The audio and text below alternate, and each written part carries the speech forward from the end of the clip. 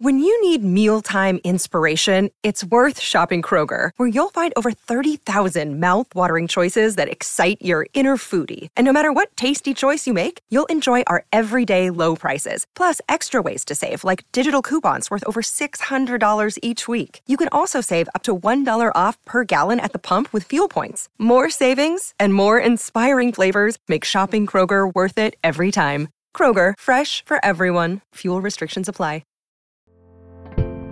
Hello and welcome back to 365 Days with mxmtoon, but with a twist. I'm Maya, a singer, songwriter, video maker, and Oakland native. I'm also a huge fan of history. I love untold stories, gross facts, hidden secrets, anything weird, dark, and funky from the past.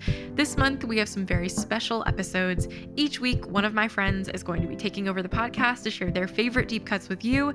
And this week's host is singer, streamer, gamer, Tessa Violet. Take it away, Tessa. It's 365 with Tessa Violet. New facts every day, so don't leave too soon. I'm gonna teach you stuff, no it won't be tough. Gonna go a year till you've had enough. It's 365 with Tessa Violet. Today, in 2015, Elizabeth Holmes was named one of Time magazine's 100 most influential people of 2015. This is always an honor, but in Holmes' case, it ended up being a little more complicated. Okay, way more complicated. Let's reverse and figure out what happened with Holmes, her company Theranos, and the bloodwork scam that roiled America. From the time she rose onto the tech scene, Elizabeth Holmes seemed like a force to be reckoned with. Much has been made out of the techie college dropout trope.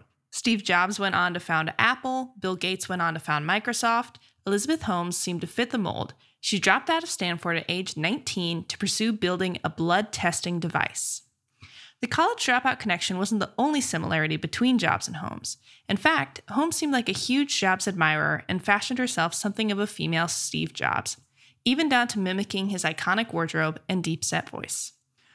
Holmes had always been a hypochondriac, and she was shocked when she learned in college that blood testing for diseases had to be done individually through many different tests, and that there was no one major test to figure out what could be potentially wrong in a person's body. Holmes was not only a hypochondriac, but also very afraid of needles, and she was upset by the thought of a sick person having to go through many different needle sticks to test their blood, when, theoretically, a bunch of different tests could be done on one blood sample. Holmes' idea was, in the beginning, altruistic and positive for general population. It's from there that everything went awry. She founded her company, Theranos, as a blood testing device that would put many blood tests into one. The idea was that one pinprick of blood could and would provide the basis for a multitude of tests. Holmes claimed that just one finger prick of blood would be able to detect many different types of cancer, among many other conditions. She got funding from high-profile investors like Larry Ellison, the founder of Oracle, and Tim Draper, the founder of venture capital firm Draper Fisher Jurvetson. She ended up raising more than $700 million in VC funding.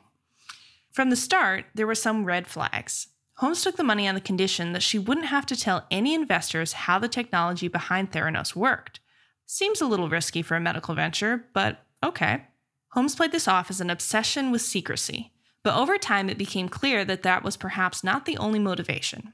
Investors were so excited about the company that it grew quickly, and Holmes was the first female self-made billionaire with a net worth of $4.5 billion. Wow.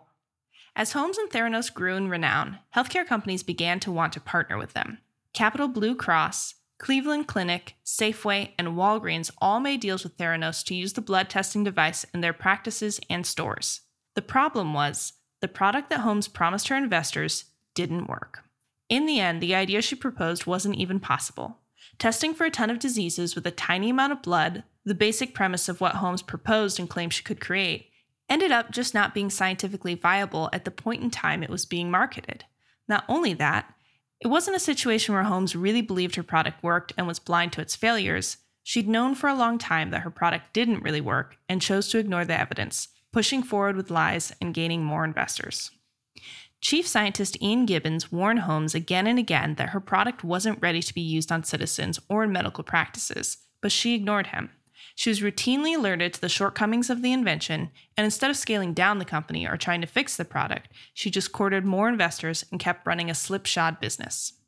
Finally, in 2015, after she'd already been named one of the most influential people of the year, the FDA began investigating Theranos for fraud, and the investors found major inaccuracies in the tests that Theranos was using on patients. John Carreyrou, the Wall Street Journal reporter who eventually published the bombshell investigation exposing the fraud at Theranos, found that even the blood testing machine that the samples went into was barely workable and most of the time inaccurate. As if fraud weren't enough, her assistants kept track of when employees arrived and left, creating an atmosphere of intense surveillance and paranoia. Anyone had to sign a non-disclosure agreement before entering the building, and security guards escorted visitors everywhere, even to the bathroom.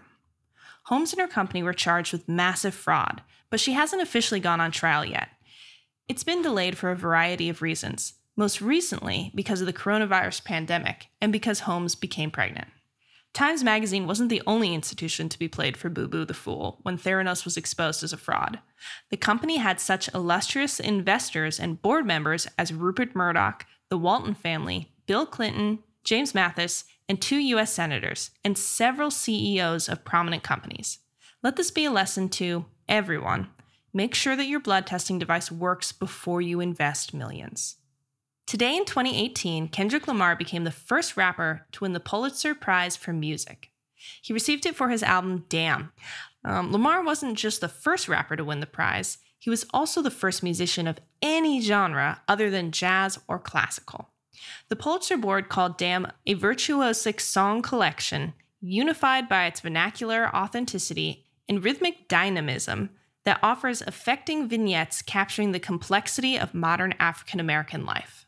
The honor for Lamar followed in the vein of hip-hop and rap musicians finally getting recognition for their contributions to the music community, like LL Cool J becoming the first rapper to garner Kennedy Center honors and Jay-Z as the first rapper to be included in the Songwriters Hall of Fame. He's the first to be included in the Songwriters Hall of Fame? That's crazy! Here's to more years of honors for rappers and hip-hop musicians.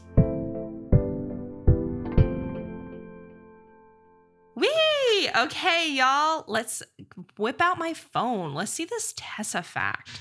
What's today? Let's see. April 16th of 2017. I was looking at Brian Gahan's photography, and I was like, wow, I really love this photography.